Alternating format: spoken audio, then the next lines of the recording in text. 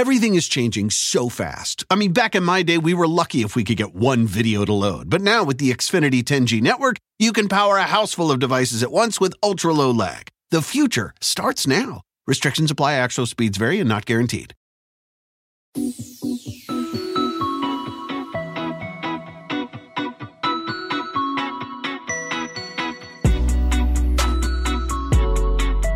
Welcome back to Pod Save the World. I'm Tommy Vitor. I'm Ben Rhodes. Ben, good to see you. Yeah. This long-distance podding is kind of wearing on me a little bit, though. Yeah. No, it's living your entire life through Zoom is kind of wearing on me a little bit, but that's a whole other story. Yeah, no more Zoom calls. They've really lost their charm in about like a month. I know, it was really cool for like the first few weeks, and you're like Zoom happy hours with your friends and stuff, and now you're like, yeah, why am I talking to a bunch of disembodied heads and boxes on a screen? You know? I know. It makes me miss the phone. But we digress with our complaints. So we got a big show today. We're going to start with all the latest news out of North Korea. Is Kim Jong Un dead? What do we actually know? What's a rumor? What happens next? So we'll spend some time with that. And then there's a bunch of Iran news this week. They have launched what they called a military satellite into space. They are also getting threatened by Mike Pompeo with more sanctions. So we'll explain all of that. There's some potential legal trouble for President Bolsonaro in Brazil, which would be bad news for Mr. Trump. It's one of his favorite dictators on the planet. And then we have some good news about efforts to eradicate the coronavirus and much, much more. And then, Ben, you did our interview today. Can you talk us through what we're going to hear? Yeah, we've talked about Modi in India on this show, and there's nobody better to talk to us about that than Rana Ayyub, who's a writer for the Washington Post Global Opinions, but also, a pretty fearless independent journalist who's been kind of exposing the authoritarian nature of Modi and the Hindu nationalist movement in India for a long time now. And some of our listeners may remember she was profiled in a really amazing Dexter Filkins New Yorker piece about India. So we talked to her about COVID-19 in a country where so many people are just struggling to get by and where social distancing isn't much of an option, as well as what Modi might be doing to take advantage of the crisis through his own politics. Yeah, she is fearless and an incredible advocate. So do not skip that interview. And one quick thing before we get to the news. So we announced a new show this week that we're working on with an incredible journalist named Patrick Radden Keefe in partnership with Pineapple Street Studios and Spotify. It's called Wind of Change. And the question that it will explore is one of the most famous songs of all time that was the anthem for the fall of the Soviet Union and the end of the Cold War. Was that written by the CIA? And Patrick will take you on this journey that talks through this mystery, that talks about the long history of the U.S. government and the CIA meddling in foreign cultures and promoting artists and books and activists and films. It is one of the most gripping stories I've ever heard. I have thought about the story nonstop since Patrick first pitched it to us. I could not be more excited for people to check it out. So search for Wind of Change on Spotify. You're going to be able to binge it there, and then it'll start coming out on May 11th. So don't miss that. Ben, you in particular are going to love this one. Yeah, this is like my ideal content. Maybe we could have a sequel on Right Here, Right Now, the Jesus Jones classic that I also associate with the end of the Cold War. But I'm really, really excited about this. All right. Me too. Well, season 2 is ready to go then. Okay. Let's go to North Korea. So, Ben, the noise around like this Kim Jong Un situation, it's getting louder. It's really getting more confusing. So we'll do a bit of a roundup of reports and rumors, then see if we can like fact check it as best we can. So first, reports and rumors. So a bunch of outlets said Kim Jong Un had some sort of heart procedure and that it might have gone poorly and that it left him in a vegetative state or like a coma or some sort of serious situation. TMZ, fan favorite here in Los Angeles, they even got in on the speculation game. They aggregated some foreign media reports and suggested that Kim was dead. So good to see they're getting into foreign policy news. We need more of it. Yeah. On Saturday, Reuters reported that China sent a team of doctors and diplomats to North Korea, presumably to help Kim. So that gets us to Monday of this week. Trump gets asked about these reports. He cryptically said he has a very good idea about Kim's condition, but he can't talk about it. But, quote, I just wish him well and that the world would hear more in the not too distant future. Previously, Trump had knocked down a CNN report that the U.S. was monitoring intelligence showing Kim was gravely ill. He called it a fake report, said it was incorrect based on old documents. But, like, take his denials for what they're worth. So it does seem to suggest that Kim is still alive unless Trump is wishing a dead guy well, which happens to the best of us. So we'll find out. On Monday, a South Korean minister said publicly that the South Korean government has enough information to say there's nothing unusual about Kim's health, so it seems like they're knocking it down. North Korea watchers, of which there are many, they spend a lot of time looking at satellite imagery of North Korea, and they track Kim's movements. They notice what they think is Kim Jong Un's personal train at a compound on the East Coast, not in Pyongyang. Yes, Kim Jong Un rides around on a personal train. These satellite watchers also say they haven't noticed like unusual military movements or things you might associate with a transition. So, last week you and I talked about how Kim Jong Un skipped his grandfather's birthday celebration on April 15th. That was like the big event that got people talking. Kim Il-sung, the founder of North Korea, is his grandfather. He's treated like a god. His birthday is Christmas, the 4th of July. It's all rolled into one. So it's a very notable absence. So, Ben, a long wind up to say who the hell knows what's happening. But you and I were both at the White House back in 2011 when Kim Jong-il died. He died of a heart attack on a Saturday. North Korea announced it via state news on a Monday. A few hours later, they announced Kim Jong-un was going to be in charge. Maybe the most notable thing at that time was that everyone was caught by surprise, including the Americans, the South Koreans, apparently the entire North Korean Foreign Ministry office. A defector said later that he and his team learned about it on TV. So I wonder if we could start there, Ben. Like, what do you remember from that time in 2011, from both like Kim Jong-il's death and from that leadership transition? Well, there was like a brief period of uncertainty. He died relatively quickly after this heart attack, Kim Jong-il did. Brief moment of certainty where you saw these indications that something was happening. I think we put out a statement, that was kind of a placeholder that we saw these reports, but we wanted to wait and let the North Koreans announce the death of their leader. And, in part because we didn't want to get it wrong, but, in part because we didn't necessarily want to inject ourselves. And then what happened, right, is that Kim Jong-un becomes the successor. He'd been anointed, but he was kind of totally unknown to us, Tommy. And I remember we had a ton of meetings trying to speculate about what would happen. And there were some people who thought Kim Jong-un might be more beholden to China because he was a young leader without a lot of experience. There were some people who rightly anticipated that he might kind of go his own way and be a difficult character. But what happened really is, let's face it, none of us, for all the North Korea watchers, predicting what's going to happen inside of a totally closed society like that is difficult. What ended up happening is Kim Jong-un showed his true colors over the course of the next year or so as he started to kill any potential rivals, including the uncle that everybody thought might kind of control him on behalf of China, because this uncle was somewhat close to the Chinese. So again, I think if there's a lesson there, I think it suggests that if there is some kind of succession, it's likely to be bloody. There's likely to be purges in order for whoever emerges to consolidate power. But like you said, we don't know. We seem to know enough to know that there's something wrong with Kim Jong-un, or else he wouldn't have missed these events, and you probably wouldn't see this degree of speculation in even Asian media. But really, until we get some smoke signal here, we just don't know for sure.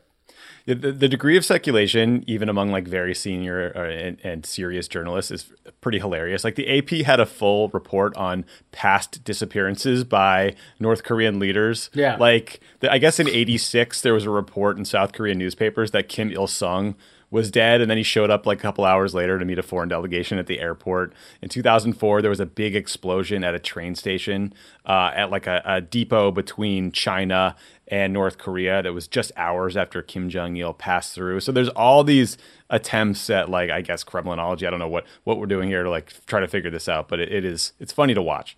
Yeah, and like nobody knows. Like nobody who's predicting on Twitter has any idea. Maybe the U.S. has some intelligence about this.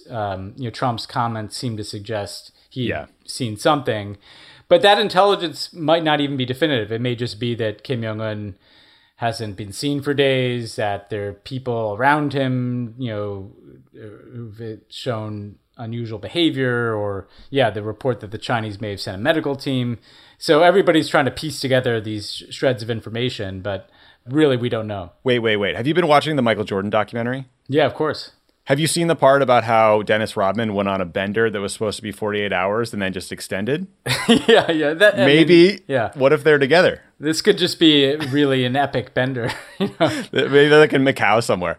Joking aside, so like a friend of the pod, Asia expert Danny Russell, who's been on the show a bunch of times and knows more about this than anyone I know, had a great piece in the Los Angeles Times that everyone should check out about like what comes next and then the big challenges. So Danny smartly points out that the succession process in North Korea is very unclear because their political system, as Danny describes it, is a Frankenstein-like mashup of models. It's a religious cult. It's a Sopranos-like crime family. It's a monarchy. It's a Leninist dictatorship. So there's not like a roadmap you can look to about how the process should work. So again, we're speculating.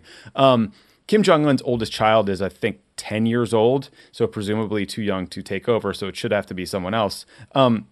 People are talking a lot about Kim Jong Un's sister, who has taken more of a public role recently.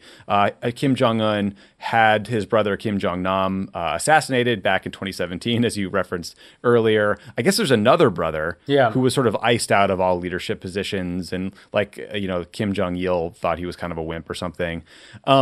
Danny notes, as you just did, that it's been 6 years since Kim executed the uncle that was supposed to ride herd on him, and points out that 5 of the 7 senior officials who walked with Kim Jong Un in his father's funeral procession are dead or disappeared, and of the 2 who remain, they're in their 90s. Yeah. So again, long wind up to say, who knows? But like, here's what we do know and what I want to ask you. So one, Trump invested a ton of time personally into one person, Kim Jong Un, and like so far that has bought North Korea a lot of time to develop nukes and missiles and has gotten us nothing. It also means that like lower level diplomats are often ignored or iced out because there's this senior level communication that they prefer.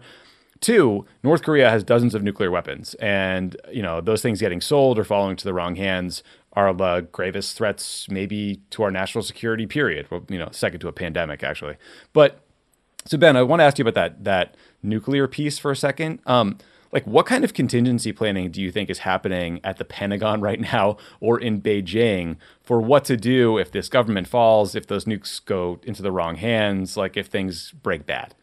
It's a good question, because I think there's different scenarios, right? There's a scenario where the sister emerges. There's a scenario where we said last week it's kind of a misogynist, patriarchal society, so maybe a general emerges instead of the sister. Maybe somebody puts himself forward as kind of a regent for this 10-year-old kid. I mean, but there is a scenario where it kind of collapses like a house of cards. I don't think that's the most likely scenario because the elite in that country are pretty invested in the current power structure. But I think the nightmare scenario, as horrible as this kind of dictatorship obviously is, and as much as you'd like to see that change, if the place just collapses and you have all these nuclear weapons, that is the type of scenario that was sometimes discussed in the Situation Room as a contingency that we had to be worried about. And frankly, it's a contingency that we should probably talk to China about. And when it comes to the nuclear weapons, I frankly don't think the United States even knows where all those nuclear weapons are. I don't think we have a clear sense of the entirety of this nuclear program. That's part of the reason why it was so strange that Trump didn't press more for inspections or access to these sites, or even just the understanding of what the breadth of the North Korean nuclear program is. Remember, he got nothing from these negotiations other than this personal relationship with Kim Jong Un. I think that the Chinese probably have more, specific contingency plans perhaps than even we do, given that this is right on their border. There could be massive flows of refugees into China from North Korea. And they probably have better contacts, obviously, in the North Korean military. So I do think there are probably plans on the shelf in both Washington and Beijing. I think the Chinese, frankly, if there's a complete state collapse, would be more positioned to do something given their kind of military alliance with North Korea, their history and proximity.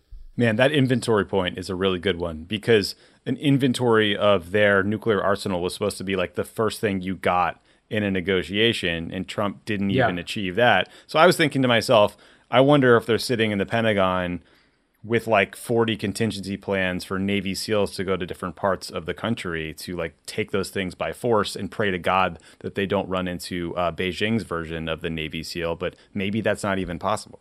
Yeah, I mean, I'm sure, look, and this is not getting into anything sensitive, but I'm just sure that the U.S. Forces Korea, like our military command in South Korea with the South Koreans, has versions of contingency plans. Yeah, for sure. I do just think it's not like Iran, right, where we really know, okay, they've got this one nuclear facility called Natanz, they've got this other nuclear facility called Gom. If hypothetically those were more advanced, and they are not because the Iran nuclear deal set them back, but if they were and the regime kind of collapsed there, you'd be watching those two sites very carefully. In North Korea, I think it may be the infrastructure of their missile and nuclear program is likely more spread out, and we don't know all of it. And that's what you'd look for in some collapse. And frankly, if there's a real kind of civil war, or at least a elite kind of competition, are people trying to take control of nuclear weapons as a part of that competition? So there are a lot of scenarios, and the worst ones, for the short term at least, are ones where these weapons are falling out of any kind of command and control. Yeah, that is the horror scenario.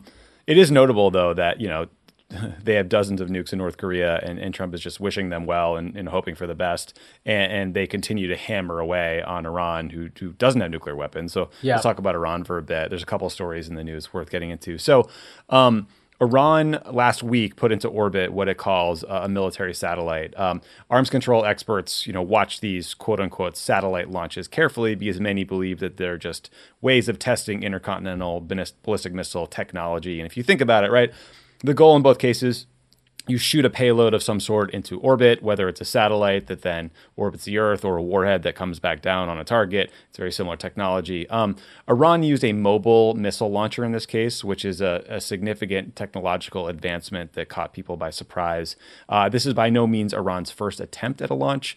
Longtime Pod Save the World listeners probably remember the time last summer when Trump tweeted out a classified image of a photo of a failed space launch, like from his PDB, seemingly in an effort to brag about or take credit for its failure. So that was cool.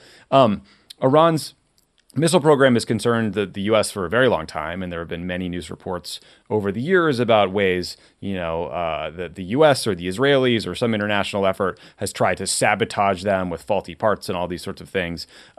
Mike Pompeo called the launch deeply troubling. He said the technology could be used in nuclear weapons delivery systems. The U.S. Space Force Commander, General Raymond, called the satellite a, quote, tumbling webcam in space, unlikely providing intel, which I thought was pretty funny. So hours after the launch, Trump then tweeted that he instructed the U.S. Navy to shoot down, that's in quotes, and destroy any and all Iranian gunboats if they harass our ships at sea. So this was a response to another years-old problem of these little Iranian ships harassing U.S. naval vessels in the Persian Gulf. So if taken literally as an order, that tweet would significantly loosen the rules of engagement that normally determine when and how a Navy ship can take lethal action. He also seems to think that boats can fly, which is a bigger problem. But, Ben, just like stepping back on both these, like how significant do you think this military satellite launch is? And if these are or are not new rules of engagement for Navy ships, like, can you describe to folks why the harassment from these ships or the flashpoint in this area is seen as such a area of tension? Well, the good news is there might not be a war because Iran, to my knowledge, has not developed a flying ship. So there's nothing to shoot down there. Thank God. Look, they have a ballistic missile program. I mean, part of what this demonstrates is that sanctions are not stopping their ballistic missile program. I mean, there's this kind of wishful thinking that informs the entire Trump strategy of sanctions upon sanctions, that the sanctions will somehow bring them to their knees. And the reality is the Iranian government has always found money, no matter how many sanctions they're under, to make sure that they're still investing in their missile program and their nuclear program. And that's why, you want a nuclear deal in place to roll back the nuclear program so that there's not a warhead that they can put on that missile. And you also, frankly, would have wanted to follow on the Iran nuclear deal with further negotiations about the missile program. And so what Emmanuel Macron, the French president, for instance, had been proposing around the time that Trump pulled out of the Iran deal is you take the Iran deal as a foundation and then you negotiate another deal that addresses the ballistic missile program. And ultimately, that form of negotiation is the only way you're going to deal with this. And instead, we're in this endless cycle of provocation where everything Trump does invites an Iranian response. And so you get missile launches like this, you get resumption of nuclear activity and all the rest of it. What was also evident in that tweet is that it came after a Fox and Friends segment. Come on, really? Yeah, about this launch. And so the internet sleuths did a pretty good job of reconstructing the timeline of Trump kind of acting on a recommendation from Fox that you attack the Iranian Navy, that John Bolton, by the way, has also been putting forward. I mean, look, the reality is that the Iranians have these kind of small ships that kind of harass. We've seen them harass tankers. We've seen them come too close to U.S. naval vessels at times. And there's this kind of fantasy on the far right in this country, that basically we can just sink all these ships and send some message to Iran. Again, I think that, like everything else that's happened between the United States and Iran in the last 2 years, like, were we to take that action and start sinking Iranian ships, you'd inevitably see an Iranian escalation, and then we'd be right back where we were in January on the brink of a real war here. And so, put it this way, it makes no sense to respond to an Iranian ballistic missile test, potentially, by just sinking some ships and by the way, killing the Iranians, presumably, who are on those ships. It's just another sign that this is not a strategy of Trump's. This is just like a series of actions that make him somehow feel good and meet his political test of showing what a tough guy he is. But all the Iranian behavior is getting worse across the board, measured against what the U.S. objectives are. Yeah. So another pretty interesting Iran story I saw was, according to the New York Times, Mike Pompeo is preparing a legal argument that says the U.S. is still part of the JCPOA, the Iran nuclear deal. And that might make you think, oh, great, they saw the error of their ways. They're going to return to sensible, constructive diplomacy instead of, assassinating Qasem Soleimani or whatever. Sadly, no. Here apparently is the play Pompeo is trying to run. So there's an embargo on selling conventional arms to Iran that was part of the Iran deal. This ban on small arms is set to expire in October. So Pompeo apparently wants to put forward a UN Security Council resolution that would extend that conventional weapons ban indefinitely. So friend of the pod, Wendy Sherman, is in the New York Times piece, quoted explaining why she doesn't think this will fly. She said at the time when they passed this provision, the Russians didn't want a conventional arms embargo to begin with, and they only agreed to one with some sunset provisions. So here's where this re-entering the Iran deal piece comes back in. So the strategy, I guess, is for the U.S. to put forward this resolution, you extend the arms embargo, and when the Russians veto it, the U.S. will say, well, we're still a party to the JCPOA, and we're going to invoke the so-called snapback provisions and put in place these broad-based UN sanctions on Iran that were there in place, thanks to Obama, before the Iran deal was passed and went into effect. And this is understandably, I think, confusing to the Iranians because they point out how vocal Trump and Pompeo have been that they have pulled out of the Iran deal. But Ben, I mean, this deal inside and out. How important is this arms embargo that they're fighting over? And how do you think allies in Europe or the Russians or the Chinese will respond to an effort to just put in place these broad-based sanctions from pre-2015? Unfortunately, the listeners at home can't see me violating the face-touching rule to just rub my temples in complete exasperation. Where to start? So first of all, we did insert, and frankly, it was kind of a coup of the negotiating team, this provision that if one of the members of the P5+1, the permanent 5 members of the UN Security Council who would negotiate the deal, kind of determined that Iran was in violation, that there could be a snapback, a reimposition of the UN sanctions on Iran. However, the United States formally withdrew from the JCPOA, gave formal notification to the parties of the Iran deal that they were leaving the JCPOA. And so the idea that we have any kind of credible leg to stand on to utilize the provisions of the JCPOA to make other countries reimpose multilateral sanctions is completely laughable. It's complete and utter bullshit, and nobody's going to go along with it. Nobody's going to join us in suggesting that the U.S. can reimpose multilateral sanctions on its own when it's not even a party to the JCPOA. I think another point here is that this arms embargo, Leakey does not begin to describe it. Russia doesn't even acknowledge that it exists. Really?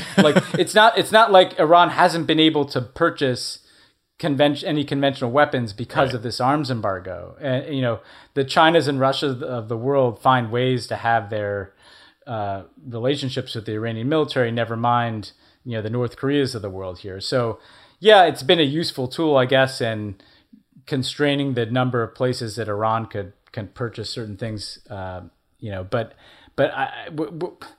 once again, this is like the theology of the Iran opponents in the U.S. who are constantly just looking for some other sanction to throw at the Iranians, as if that's going to make any difference. Think of the contradiction that's implicit in what Pompeo is doing, not just wanting to use the JCPOA when you've been out of it. What about the contradiction that we're constantly being told how scary Iran is, how powerful Iran is, how they're on the brink of, taking over the whole Middle East and not, the whole world. But this arms embargo is really working. It's really squeezing them. This is not the point here, guys. And the things that Iran does that are troubling, its nuclear program, its missile program, it's done, around any, arms embargo anyway. And so even if they were successful at snapping back these sanctions, then we'd have to enforce them. Are we going to enforce sanctions on like a French bank that does business with Iran, or like a German company that buys oil? Because like that's the extent of these sanctions, right? It would be like broad-based energy sector stuff. Yeah, and some of that's already kind of frozen. It's a lot of the activity from the West, right, has already been frozen just because the U.S. is imposing sanctions. But if you were going to go around the world and start enforcing this, it would also be, how are you going to stop like a potential Russian shipment of arms? Right. Like how far are we willing to go to physically enforce this? And again, I think this is just Pompeo, picking yet another fight about yet another aspect of Iran policy that hypothetically, if they extended this arms embargo, what would be materially different anyway from how things are now? Not much, other than the U.S., going around the world and having yet another thing that it can bother other countries with. Yeah, weird. Okay, well, we'll keep watching that one. Yeah. Let's talk about Brazil, because there's some bad news there for Trump's, one of his favorite authoritarian leaders, Jair Bolsonaro of Brazil. So the Brazilian Supreme Court has authorized an investigation into allegations of corruption and obstruction of justice by Bolsonaro. This comes after a guy named Sergio Moro, who is the former justice minister, accused Bolsonaro of attempting to interfere with police investigations to protect his supporters. Two of Bolsonaro's kids, his two sons, are under investigation for embezzlement. So this is pretty close to home for Bolsonaro. The Washington Post notes that if true, these allegations could form the basis of an impeachment trial. And a recent poll shows that 57% of Brazilians support impeachment. And unlike us, the Brazilians are big fans of impeaching presidents. Bolsonaro would be the third one removed from office since the 1980s if this happened. All of this is happening as Brazil deals with just a massive COVID outbreak.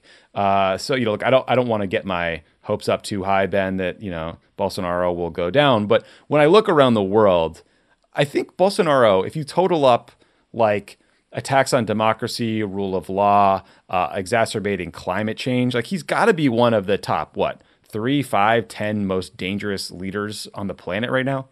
Bolsonaro, particularly in the sense of like his capacity to take what is a very big democracy and drag it into this authoritarian column while doing grave damage to the environment, right, with the destruction of the Amazon, which could be irreversible damage to climate change, not to mention, kind of just the rights of the Brazilian people.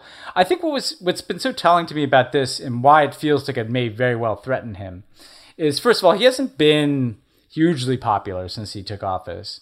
There have been these corruption clouds around, particularly his sons. And this COVID-19 response has been an absolute disaster. He makes, he's definitely giving Trump a run for his money. What's interesting to me is that it seems like some of Brazil's political class is beginning to anticipate Bolsonaro's collapse, right? So this kind of latest spat really began when the justice minister in Brazil resigned, because he got in a fight with Bolsonaro about essentially whether or not Bolsonaro could fire the national police chief, which is ostensibly supposed to be under the auspices of this justice minister. The reason I point this out is that this justice minister, he's a bit younger. He's, probably foresees himself having some form of political future. He had been involved in the prosecution of Lula, the previous Brazilian president, who's a political opponent of Bolsonaro's. It feels like, unlike here in the U.S., where Republicans haven't begun to jump ship, some of these latest developments feel like people kind of realizing, I don't necessarily want to go down with the Bolsonaro ship, and so I'm going to jump off. And that's why you get resignations like this. That's why you get, investigations and calls for impeachment in a way that we haven't seen, certainly beyond outside of the Democratic Party here in the U.S. So it does feel to me like, perhaps in part because of his completely incompetent COVID-19 response, Bolsonaro is on pretty shaky ground. Yeah, let's hope. So I have a little good news. So New Zealand announced that they have basically eliminated the coronavirus following an intensive period of social distancing. So that means that there is currently no widespread community spread happening, but obviously it'll take vigilance to keep it that way. Prime Minister Jacinda Ardern was quick to stress that this is, the virus is like a burning ember of a fire. It could reignite if they're not careful. But New Zealand is moving to a less strict version of their lockdown. It'll allow for more travel. It'll allow more businesses to open up, maybe schools open up. New Zealand had 1,122 cases and 19 COVID deaths. So, good news story here, Ben. It must be nice to live on a literal island where you can, lock the place down pretty easily with a smaller population. But this is also, I think, an example of great political leadership and doing the right thing quickly. Yeah. And I want to say I'm glad we had this opportunity because I need to apologize to all my Kiwi friends, the people of New Zealand. It's been pointed out to me on various platforms that for some reason I continually say Jacinda Ardern, which I have no idea why I do that. But I'm using this opportunity to say I do know it's Jacinda Ardern. I have certain pronunciation tics that Worldos have. Yeah, I do too. Yeah, Worldos have held me accountable for them. So I want you to know I am accountable, and I'm sorry for that. In part because she's just such an astonishingly positive example for progressive leadership that it can be nationally unifying, extremely competent, values-based, and deliver results. Granted, it's an island. They have a manageable challenge in terms of the scale of their population and their geographic distance. But nevertheless, she's taken every step right. The deployment of testing, the public messaging that she did, the modeling of behavior, the application of social distancing. I think it is going to be, we've said this before, but it cannot be stressed enough. We need to be learning from other countries that are handling this better than we are. And we now have multiple examples, some of which are democracies, some of which are not. So it's not like it's all restricted to one political system. And here, I think what we see is a nation that marshaled all of the different strategies. Again, the deployment of healthcare equipment, of testing, of social distancing, of kind of responsible, clear communication from leadership that then is enabling the incremental reopening of the economy. That's clearly the model that is going to get us off of Zoom and back into life. Unfortunately, what it feels like in the U.S. is some individual states are learning from New Zealand, but not all 50, and certainly not the federal government. Yeah, that's right. That's totally right. Some more good news that might allow us to get back to a non-Zoom life. So a group of scientists at Oxford University were able to build on this previous round of clinical trials that they'd already completed and are going to test a potential coronavirus vaccine on more than 6,000 people by the end of next month. The formula that they created, I guess, worked well on monkeys in a trial done in Montana, so this is exciting. They obviously need to prove that it's safe, that it's effective in humans, and then long-term produce like literally billions of this vaccine. But it is great news that this big UK study is underway because it can inform all the other research that happens and R&D, et cetera. Also last week, you pointed this one out to me, Ben, world leaders pledged to accelerate work on COVID testing and drugs and vaccines and then share them. So this effort includes the French, the Germans, Spain, South Africa, a bunch of countries. The US, infuriatingly, did not participate in this WHO effort because I guess, Trump would rather blame the World Health Organization than get in the game and address the problem. So the effort generally is rightly focused on the need to figure out, equitable distribution of treatments and vaccines. So you don't have a situation like we did with the HIV/AIDS where it was like completely survivable in the United States, but wiping out people across Africa. Ben, this brought me back to the conversation we had with Sam Power a couple of weeks ago that like institutions, organizations like the UN, the World Health Organization, the G7, the G20, they are only as effective as member states make them. And our president just seems determined to gut them for political reasons, even if improving them would save lives or prevent a future pandemic. And like, it drives me crazy. Yeah, no, I mean, normally the U.S. would be right in the middle of this kind of effort because, again, all the World Health Organization is the sum of its parts, right? And we have been traditionally the biggest part of the World Health Organization. And what all of these efforts point to, right, is that there's kind of a, just like the virus is the great equalizer, recognizes no borders, the search for treatments and certainly for a vaccine will be more effective if it's coordinated across borders and if the best scientists of every country are pooling research and lessons learned and trying to figure out ways to surge this type of capacity. Because there's also two steps to this, Tommy, right? Like the first is we'd love to get to a vaccine. And again, you'd want the best minds in the world to be collaborating on that. But then also, how is that vaccine going to be scaled up and distributed around the world? If it's developed in one country, does that mean that it only starts in that country? How do you ensure that there's adequate scale? How are people going to feel in some countries if, everybody else is getting vaccinated in a certain part of the world and they're not? I mean, especially if like all the vaccines are being produced in India and China and those people can't afford to purchase them or aren't given them by their government. That's a deeply fucked up situation you could see. Yeah, these are scenarios that require very careful international collaboration and coordination and some sense of protocols that are developed. And again, like in the absence of the US, it's interesting to see how the international community functions. It's kind of the European countries and like a South Korea and Japan, talking intermittently to China and India, and the U.S. just sitting on the sidelines. It's very strange to see.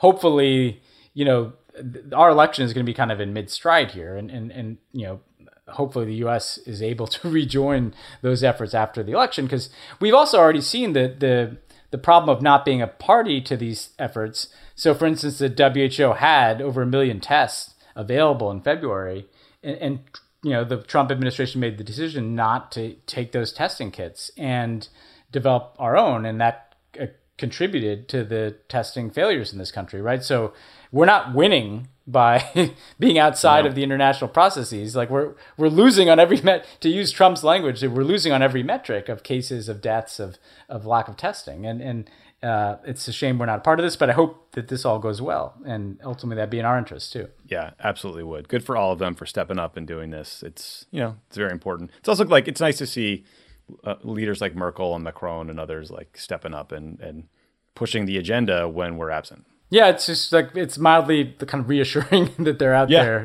doing things, and that Jacinda Ardern is out there like doing things, and and we're getting there state by state, right? But not collectively.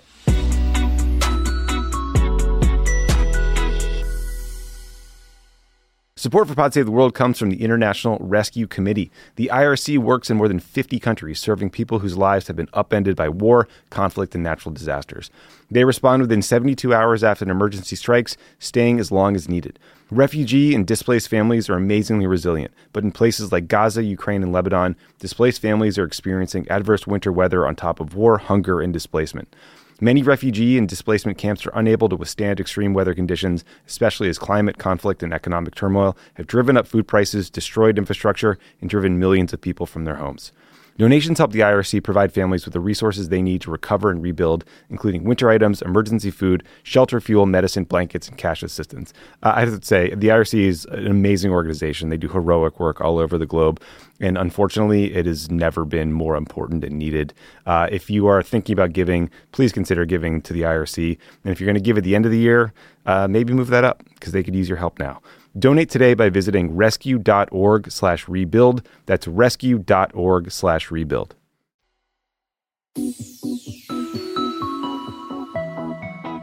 Let's talk Afghanistan for a minute. So, saw a report this week by NBC News that Trump complains almost daily to his team about the fact that U.S. service members are still deployed in Afghanistan and that they're now vulnerable to catching the coronavirus. Aides say he's also angry about the lack of progress in peace talks with the Taliban. So both very legitimate things to be angry about. Some stats. So as of Monday, the Afghan Ministry of Public Health reported about 1,700 confirmed cases of COVID-19 and 57 deaths. But from other reporting I saw, I think that's probably charitably talking about 10,000 people getting tested in a country of 35 million. So I put no stock in those numbers. And given how weak Afghanistan's public health system is in basic lack of sanitation, I think a massive outbreak is probably not a question of if, but when. They also share a very porous border with Iran. So you're seeing big flows of Afghans who had found work in Iran now coming back home to Afghanistan because the economy has been decimated by COVID. So they're probably bringing it with them. So anyway, Trump is right to be concerned about a potential outbreak. But this withdrawal desire does seem to be driven by his longstanding and, again, understandable desire to get out of Afghanistan. So by comparison, we have troops in Italy, we have troops in Japan, South Korea. You're not seeing the same withdrawal discussion. But we are currently pulling troops out of Afghanistan. So the Pentagon says we'll be down to 8,600 troops in Afghanistan by July. Zalmay Khalilzad, the U.S. envoy to Afghanistan, who's been in charge of the diplomacy, is still trying to get the Afghans and the Taliban to talk, to move forward on prisoner exchanges and other sticking points in these negotiations. But it's going very poorly. The Taliban have rejected calls for a ceasefire because of the coronavirus. They rejected a request that there would be a ceasefire for Ramadan. Instead, they're increasing attacks on government forces. So, Ben, this was my thought experiment for you. You're Ashraf Ghani, you're the president of Afghanistan. You know your position is politically tenuous because there were these months of instability after a disputed election. The pandemic is ravaging your country. It's literally infected dozens of your own staff members and your own, palace. The Taliban is targeting you. Your benefactor, the Americans, have repeatedly signaled that they just want out as fast as possible. Mike Pompeo just flew over to yell at you and said he'd cut aid. What's your next move? Do you just move to cut a bad deal with the Taliban? Do you flee to Europe and live in Paris the rest of your life? Do you, panic dial the Russians, the Chinese? This seems like an existential threat. What do you think he might do here?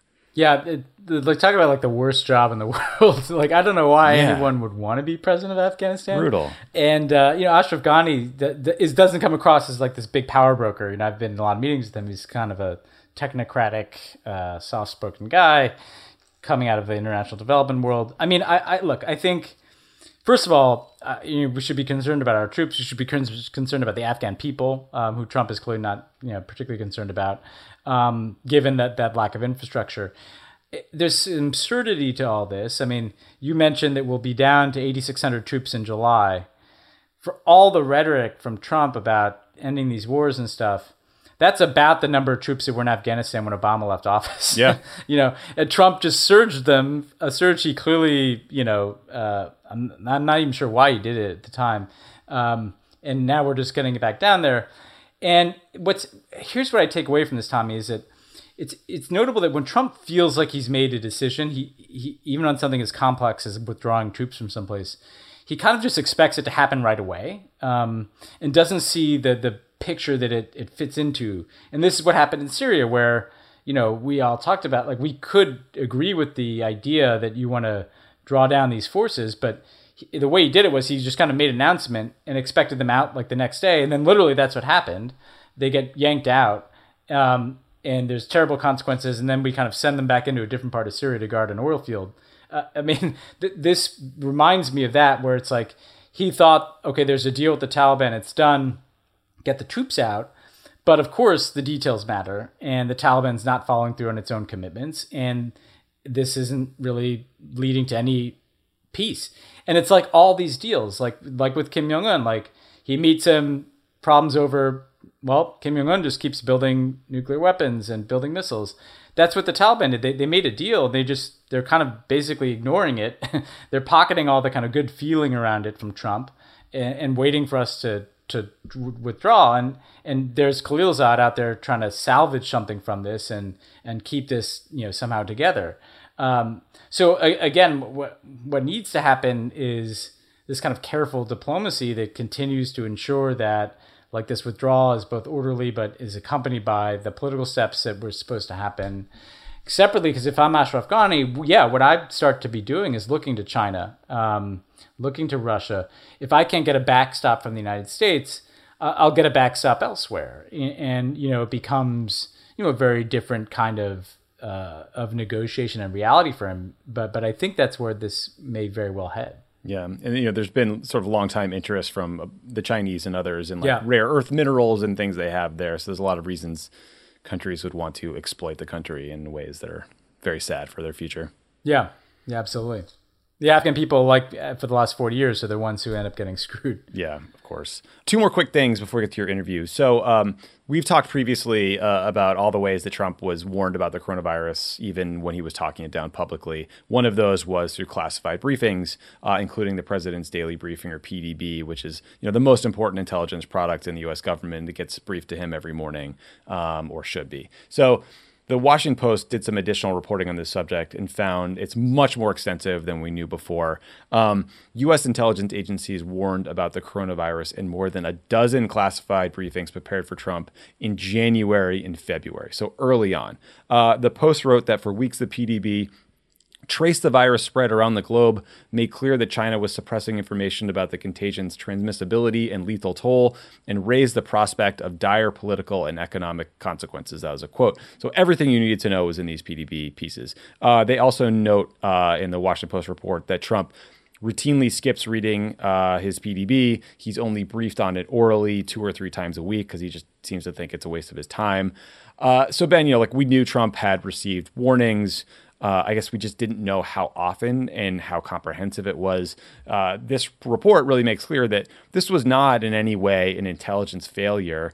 This was the Trump administration, Trump himself, actively ignoring clear warnings. I mean, these briefings go to him. They also go to the national security staff. They go to cabinet secretaries where relevant. And the briefings we're talking about were January, February, right? February 26th was the day he said, within a couple of days, we'll be close to 0 cases. And the day after, and then we'll be down to none. So anyway, this is well-trodden territory. But when you see the volume of it, it just reminds me how scandalous it is. I mean, it's a dereliction of duty that directly led to people being killed. It is like a 9/11 style failing. It should be investigated by the Intel Committee, potentially a 9/11 style commission. I mean, it is unbelievable. Yeah, so I got the PDB every morning for over 7 years. Because as you say, it goes to, several dozen people actually get the written PDB. And I'll come back to that in a second. And then a small group of us, I don't know, 5 of us would sit down with Obama, and literally his first meeting of the day. So people understand, and this isn't because Obama was so great. This is just how any normal president, I think, would normally do things. Bush too, yeah. Yeah, Obama would get a written version of the PDB in his residence in the morning. So first thing he's reading in the morning is his PDB. The first thing I read every single day when I got to work was his PDB. Then we all meet together, and it really does shape your day. If there's a crisis and you're being briefed on it every morning, that leads to all the other meetings that take place, right? So, if we sat down and I remember the Ebola case very clearly. I learned about Ebola in the PDB, so suddenly it's there's X many cases in Africa. We're watching this Ebola outbreak, and it's one more thing that's on the list of things that you're kind of thinking about and talking about. And then when it doesn't go away, when you see, a repeated briefing that this is getting worse, then Obama says to Susan Rice, stand up a process. And suddenly there's an interagency set of meetings happening with the Pentagon, the State Department, but also the CDC and the NIH. And that's how the Ebola response started to crank up. And, it all starts in the PDB, and then it flows to what is the government going to do about this warning it's getting from the intelligence community. And Trump, because he has it, we treat it almost like a reality show when he attacks the intelligence community and says they're wrong about Russia and it's a hoax and they're the deep state and he doesn't need briefings, and we kind of chuckle at the reports that he likes pictures and right. But now we see why that matters, because apparently if he was acting and just even taking the minimal actions that you would take, I mean, at an absolute minimum, Tommy, even if he did nothing with this information, he at least should not have been lying to us, right? Because what we know, and I think what any investigation has to stack up, is what was Trump being told, and then what was he saying publicly the same day? He was literally acting like this was going to go away, cases were going to go down to zero, calm the stock market, the Chinese are handling this right, at a time when we now know he was reading or being briefed the opposite. It's mind-boggling. And to your point about how the scandal doesn't even begin to describe it, it's not only that he didn't take any responsible preventive measures to deploy tests to get ready, but he was actually saying the opposite of what he was being told by the people who knew what was actually happening. And that, I think when the history of this is written, January and February of 2020 are the months that are going to be the most maddening, because that was the time when he had warning, which is what the PDB is, warning, and not only did nothing, but did the opposite of what he should have done. Yeah, completely squandered it. It is so frustrating. Someone flagged for me a conversation I did for this show with Susan Rice in 2017. And we spent about 5 minutes talking about Ebola and the next pandemic. And it was clear how searing that experience had been for her. And it we're going to clip and somehow share the piece of this interview because it is precedent. She talks about how what do you do if a flu-like virus emerges? Do you shake hands? She's talking about how every expert says it's inevitable. And obviously all of that information translated into the pandemic plan that was left for the Trump team, the pandemic coordinator position that was created at the NSC. It's just the number, it's like every problem with Trump, the number of blinking lights that were ignored, it just stacks up so high that it almost distracts you from how unbelievable any single one of them was, if that makes sense. And you know what bothers me, Tommy, is you alluded to this. A lot of people get the PDB, right? The Secretary of State, Secretary of Defense, the White House Chief of Staff, the National Security Advisor. I got it as Deputy National Security Advisor. Again, it probably runs into the dozens because it's usually kind of cabinet level, deputy cabinet level. And we all know Jared got it. Yeah. Right. All those people wanted it and they didn't give a shit about protecting intelligence. They all got it. And so the point is that these people knew this too. These people who worked for Trump, Pence was getting it. So it's not just Donald Trump. This is not a briefing to one person. They were all lying to us, or at least in their silence, they were lying. The ethical and moral failure of any official in this government who was getting those briefings and being silent about them or calling it a hoax or parroting whatever Trump's talking point of the day is, or going out like the White House did repeatedly as late as, I think, March, and saying that this virus was contained. Yep. Again, it's the normal language of scandal doesn't apply because it's not like one mistake. It's the character of this entire White House, coming to bear on the biggest public health emergency in a century. Yeah, it's a refusal to do any work, listen to any experts, and then a willingness of all of these monsters to cover up for whatever he says for political purposes and deny facts and mislead the nation. It's a scandal. Okay, last thing, which is some goodish news. We talked about the story of Captain Crozier and the U.S. Theodore Roosevelt a couple times. So Crozier was the Navy captain who sent that desperate letter about a COVID outbreak on the aircraft carrier he commanded. He got relieved of his command. He caught COVID. He's been quarantined ever since. And then the acting secretary of the Navy, Thomas Modly, handled the situation so badly. He flew to the ship in Guam. He insulted Crozier over the loudspeaker to his own men and women he was commanding. Modly then resigned because he just screwed it up. So the latest on this saga is that the Navy leadership has recommended that Captain Crozier get his old job back. And I guess this decision is sitting with Mark Esper, who's the Secretary of Defense, who's reviewing it. I think the reason why is that General Milley, who's the chairman of the Joint Chiefs, wants to do a full-blown review of the incident first. And I think that's part of the original sin of Crozier being relieved. They didn't do this review. They just they got rid of him because they thought that's what Trump wanted. And I bet Milley is thinking it was a mistake to fire Crozier before a review the first time. Let's just do one this time. So hopefully this is trending the right way.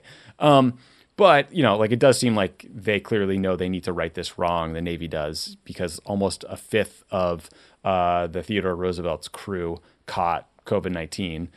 The bad news, Ben, is according to CNN, that there's another ship with nearly 50 sailors who are sick. It's the USS Kidd. It's a Navy destroyer. they've tested less than half of the ships, roughly 330 sailors, and a huge percentage of them have it. So again, just like this is not a problem with one ship that was in Guam or the Navy specifically. It does seem like it's a crisis that could sweep through the entire armed forces. And I don't think we're hearing a lot of discussion about mitigating it, about like preserving force readiness, or about all the things you would think would be top of minds right now. Yeah, I mean, I think the good news here, as you alluded to, is like it's always heartening to see some institution take corrective action, at a time when institutions have been failing left and right, like to see an injustice kind of at least appears like it's going to be remedied. And frankly, if they want to run a process, that's like what an institution should do.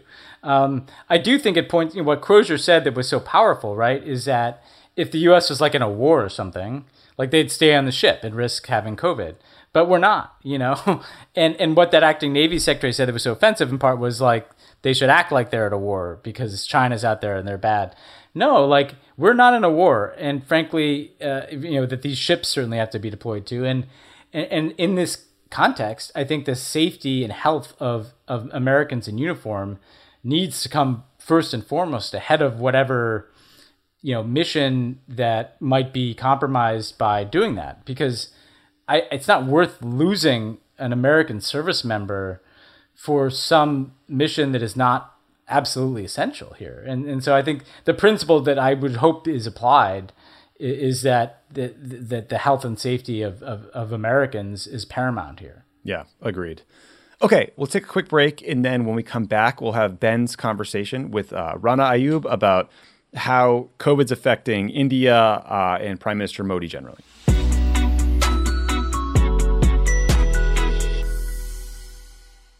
Everything is changing so fast. I mean, back in my day, we were lucky if we could get one video to load. But now with the Xfinity 10G network, you can power a house full of devices at once with ultra-low lag. The future starts now. Restrictions apply. Actual speeds vary and not guaranteed.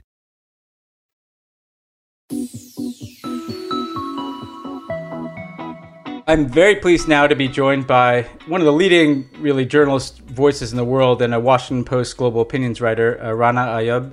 Rana, thanks so much for joining us from Mumbai, and Ramadan Mubarak to you. How are things doing there? Hi, Ben. I mean, great to be joining this. Ramzan Mubarak to you and to all the viewers. As I talk, I mean, we haven't slept in the last 2 nights. We have been doing, me and 2 other volunteers. Besides the reporting that I'm doing, we're also doing relief work from across the city.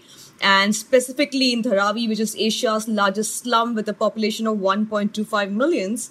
And it is estimated that about 25% of that population, which is the poorest of the poor, could be infected. And, in places like this, where people live in clusters and these slums, that you cannot really ask them about social distancing. That concept really doesn't work. So the virus is spreading rapidly in India. We have 30,000 positive cases, but what's really distressing is not the virus as much as the starvation and the hunger and the poverty that the migrants and the workers and the laborers in India fear could kill them before the virus does. So me and 2 other volunteers, we decided to take the things in our own hands, trying to help a few pockets here and there. We raised a funding drive on Keto, which is this platform, and we are raising money every day. We are going to collecting, buying the daily essentials and supplying it to families. Between the last 3 days, we have helped about 3,000 families, but that's what we are doing. I mean, besides the journalism that we are all doing, I think we're all multitasking, so we're all exhausted. We talked about this on the show a bit when the lockdown was ordered by Modi. I was wondering, how, in a country with such population density and such extreme poverty in places, did the government take any precautions, or was there any work done to mitigate the fact that it's basically impossible for people who don't have access to food and water and live in very close proximity to each other to follow these guidelines? I mean, what is the government doing to deal with that risk of poverty and hunger? I mean, the Prime Minister gave a speech on live television, and he gave Indians just about 4 hours before he announced the lockdown. Now, in a country of 1.3 billion, out of which 60% of the country lives below the poverty line, not everybody has their refrigerators stocked. Here there are people who are daily wage earners who have just enough to eat 3 meals in a day. And here, the Prime Minister gives about 2 or 3 days notice for the country to cheer, come on their balconies and cheer the efforts made by the government, but just gives about 4 hours for people in the country to prepare. So I don't think the Prime Minister and the government led by Mr. Modi was prepared to handle this crisis. What we saw on television was, this everyday, the Prime Minister trying to distract, saying you get on your balconies and you bang your utensils and you light your candles. But you have to understand that most people in India, especially the poorest lot, do not even have balconies to stand on. So you are still addressing the upper middle class and the middle class. You are not addressing the poor of this country who do not even have a television set. So the moment this lockdown was announced, I remember within 5 minutes, I stepped out of the house and there was total chaos on the streets. Everybody was, there was chaos buying and everybody was in a frenzy and there was nothing like social distancing. And the poor were just staring and the poor just did not even have enough money to buy the meal for the next day. The PM Cares, which is basically the Prime Minister's, initiative to raise funds for the poor. There's a news story that came yesterday that the fund will not be audited. Now that's more like what, it's a very Trumpian thing that, how can the Prime Minister collect funds and to the tune of billions of rupees and not have any accountability for that money when millions of people in this country are going hungry. We have visuals of thousands and thousands of laborers across the country walking to their hometowns in the scorching sun, walking for 24 to 48 hours a day without food. So I think the country was extremely ill prepared for this. And even now, while we are in lockdown, a lot of work is being done by the NGOs, the non-governmental organizations, the activists, the human rights workers. These are the ones that you see on the streets as opposed to the government officials. For instance, I was in Dharavi today, and, the slum, which I said has a population of 1.25 million, it has not been cleaned for the last 1 week. There has not been a single sanitation worker because they believe that if they go and clean the area, they will test positive. Now, that happens because that area has the poorest of the poor population and they have just been let to die. And there are migrant workers who tell me that they don't have food, and the moment they step out to beg or borrow or ask for money, the police beats them and they're asked to leave. So at this point of time, they have an uncertain future. And do you have any sense of, is there any accurate reporting or data about how widespread the disease is itself? Or does that data just not exist right now? Well, that data really doesn't exist right now because India is not really testing as much. We are testing about 250 individuals per million. And that's very little. So when the Prime Minister of the country says that we do not have as many cases as we expected, it's because we are not testing as many people. For instance, 2 weeks ago, Mumbai, the financial capital of this country, had 50 corona-positive journalists. And these are people who are just reporting on the streets, and these are people who have access and privilege. So if 50 journalists test positive, you can imagine the number of people in this country who are susceptible to the virus, who could actually be asymptomatic and could actually be COVID positive. So, and we're still talking about urban India. We still do not have figures for rural India, which is a big part of India. We still do not know what are the measures, what are the testing samples in those areas, how many individuals are being tested in villages. Because I think the priority for the country at this point of time is that, the villages do not need testing, the villages need food. So at this point of time, there's no data specifically to say that, this is the percentage of Indians who could possibly, be positive in the next couple of weeks or months. But so right now, India stands at 30,000 cases. But when I spoke to health workers and when I spoke to officials in the government in off-the-record conversations, they said that the figures could go, you could easily multiply it 5 times, and that's the figure that we have for India. And India has not peaked yet, and the maximum number of cases will only be sometime in June and July. And when you go out to deliver food and support and supplies and things, what do you see? Do you see people abiding by social distancing measures? Is that impossible in the slums, or are you seeing people who are affected by the illness? What are your impressions? So there are two Indias, Ben. One, elite India, upper middle class India, where social distancing is observed. And one is the underprivileged India, where social distancing is a luxury, which they cannot afford, which is being imposed on them against their will, because they know they are being beaten if this. But some spaces we still go out, especially when we go out in Dharavi. There's nothing like social distancing. I mean, there is a small little, there's one room and there are 8 people in the house, and there is one bathroom for 100 families. How do you maintain social distancing when there is no sanitation facilities, when there is no soap, when there is no, water 24 hours a day? How do you expect the basic levels of sanitation to be maintained? How do you expect social distancing in these spaces? So I think even it's kind of obscene actually when I talk to them about social distancing, because these people are talking about hunger, and then you tell them, can you practice social distancing in this cluster? Because they're just people crammed. Every house has the slums have common walls, and they're literally living into each other's houses. So, and they're crammed, they're living in clusters. So social distancing is only being practiced in the elite upper middle class India, and mostly the urban cities. And so you've obviously reported a lot on Prime Minister Modi and his recent steps, and we've talked about this a bit on the show. You mentioned the fund he set up that has no oversight.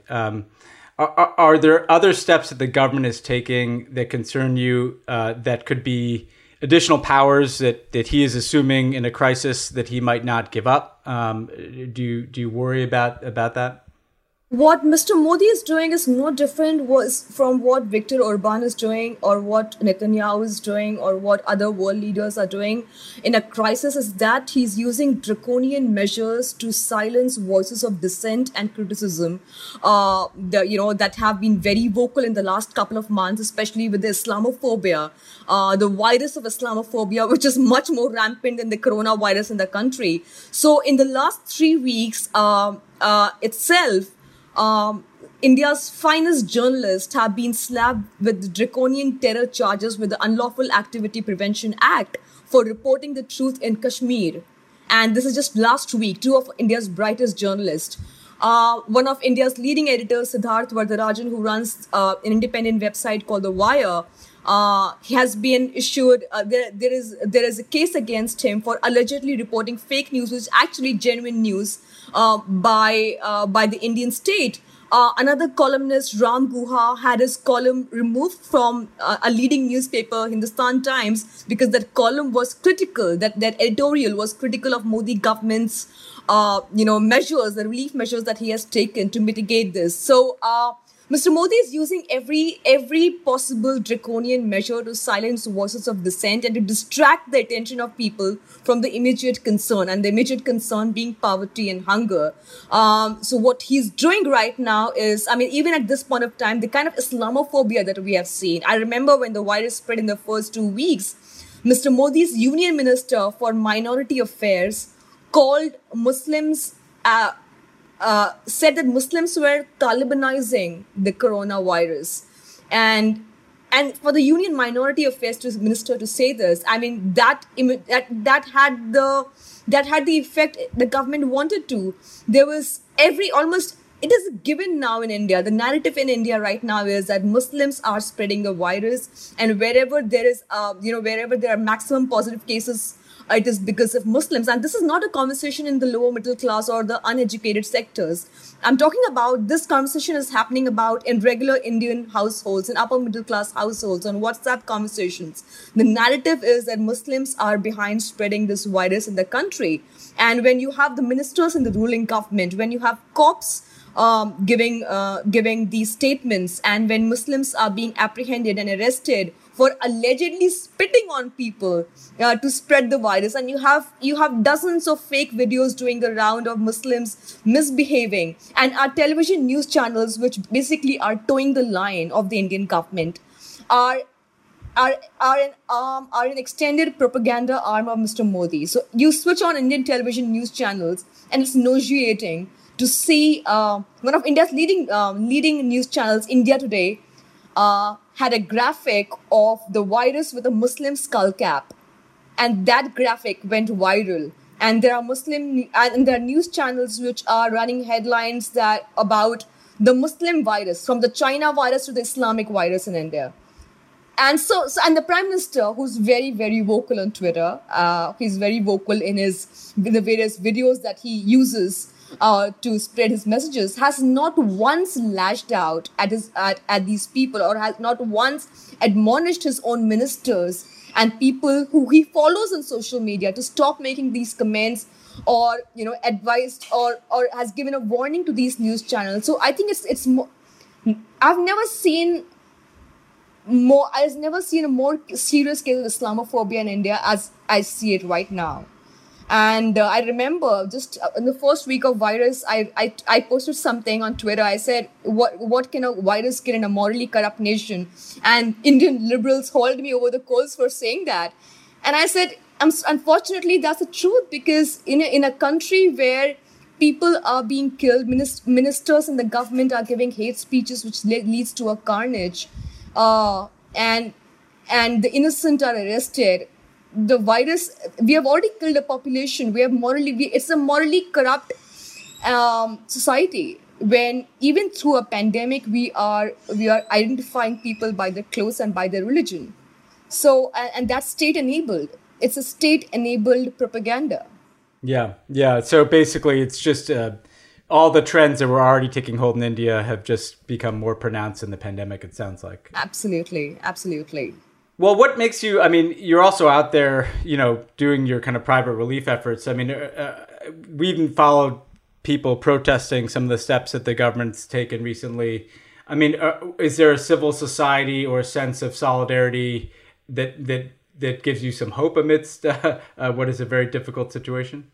So just before the country announced lockdown, you'd know that there were protests happening in the country against the citizenship bill that directly affects the 200 million Muslim minorities in the country, and there were nationwide protests happening, and Mr. Modi has silenced all voices of dissent. Of course, there are dissenting voices, and there were people protesting, and there were people protesting in millions just before the lockdown. But this pandemic has come in handy for Mr. Modi to silence all voices of dissent. Anand Teltumbde, who's one of India's leading intellectuals and civil rights activists, was arrested amidst the pandemic. And he's the man who's one of India's leading civil rights activists, Dalit rights activist, who's been working for free speech, who's been working against the Citizenship Amendment Bill. Some of India's finest academics have been behind bars in the last 6 months on the charges that they were conspiring to kill the Prime Minister of the country, for which they have absolutely no proof. So what does give me hope are the common people of this country, the students of this country who came in big numbers. A lot of the Muslim population for the first time. You never see, there have been majoritarian decisions taken by Mr. Modi in the last 6 years, but never before has the Indian Muslim really stepped out of the house to protest against Mr. Modi's draconian anti-Muslim agenda as it had in the last couple of months. So I think we do have voices of dissent, but Mr. Modi is trying to make sure that the voices are diluted with this propaganda that he has spread in the country, that these voices are actually anti-nationals. They are people like us, journalists like me who write for the Washington Post, are writing for the Washington Post because we are trying to delegitimize India's position internationally. When a Time magazine does a cover on Modi, or when The Economist runs a cover on Modi, the journalists become anti-nationals who are basically CIA agents who are out there to delegitimize and, give Mr. Modi a bad name. So the number of charges and the defamation cases against journalists in India in the last 6 years, I think it's just phenomenal. The number of, at this point of time, we don't really have voices of dissent in India. We have few of them, but most of them are behind bars. most of our lawyers, one of our finest lawyers are behind bars right now, and they are languishing in jail for the last 3 or 4 years. So I don't know. My hope is the people of this country. My hope are the people who have been donating to our charity drive, which we have been doing in the last 4 days. And it's so heartening to see, when I started this drive 4 days ago on Keto, which is this platform, I really did not think that Indians will actually come forward to help the poor. But it reveals that there is hope for the country. The kind of support that we have received for the relief campaign and the relief work that we have been doing shows that there is hope for the country, but it's not from the leadership. It's from within the people. It's from the dissenting voices, from people who disagree with the government. So there is hope. I mean, I'm an optimist, so I think we live in hope. I live in hope. Well, thanks for giving us this picture. And if our listeners wanted to support any of your relief efforts, is there a way that they can do that? Sure, they can write. I mean, we have, the Keto website, and the Keto is this platform where we are raising funds. Is on my Twitter. They can also write to me on rana.ayyub@gmail.com, where we are, collaborating and perhaps helping people as much as possible, because that is the need of the hour right now, to help the poor of this country, because we fear that the virus will not kill them. It's the starvation and the hunger that will kill the people of this country. So it's extremely important that we get all the help possible. Great. Well, thanks so much, Rana. It's terrific to talk to you, and really wish you the best of luck in these circumstances. Thank you so much, Ben. Great talking to you. Thanks again to everybody for listening this week. Thanks to Rana Ayyub. Ben, thanks to you. How you doing on the haircut front, by the way? I feel like I look like Colin Firth preparing to play a prisoner of war in a movie. I'm just a ragged piece of shit. So I did, as someone with very little hair, it actually is more important to cut your hair more frequently, or else you start to look very weird because clumps come in the wrong place. So I actually ordered these clippers that I'd never used before, right? Oh, no. And the first time I tried to use them, they just basically started to pull not just the hair, but my scalp off my head. Oh. The most painful, whatever setting was off. So my wife, who's much more handy than I am, I have the curse of, knowing nothing about how to fix anything. She fixes this. And I have to say, I did buzz my head by myself for the first time and didn't, come out looking too crazy here. So I may be having a silver lining. If we're always looking for hope, I may come out of this not having to pay for haircuts anymore if I can figure out how to just buzz my own head, which is not rocket science, but it's something that coronavirus has forced me to do. No, that's a good one. It's a good time saver. Favreau used to just straight up buzz his head. And one morning before coming to work, he realized he had missed a spot. So he ran back in to quickly fix it. And he didn't realize that he had left the setting on 0 and not a 4 or whatever he normally used, and just hammered a giant bald patch into the back of his head. And then had to come into the Senate office in 2006 or whatever. And Obama just let him know that he was not looking good. As a segment of the population that has lost hair throughout my 20s and 30s, I remember when Favreau used to shave his head, and I always found it an offensive luxury that people with good hair shave their heads. It's don't take it for granted, man. Words to live by. Don't take anything for granted. Yeah, don't take anything for granted. We're learning that. Take stock of what you have in this world right now, because you could be in prison in your house the next week and never know. Yes. Anyway, good show today. Talk to you soon. Yeah, talk soon. Pod Save the World is a product of Crooked Media. The executive producer is Michael Martinez. Our assistant producer is Jordan Waller. It's mixed and edited by Chris Basil. Kyle Seglin is our sound engineer. Special thanks to our digital team, Elijah Cohn, Nar Melkonian, and Milo Kim, who film and share our episodes as videos every week.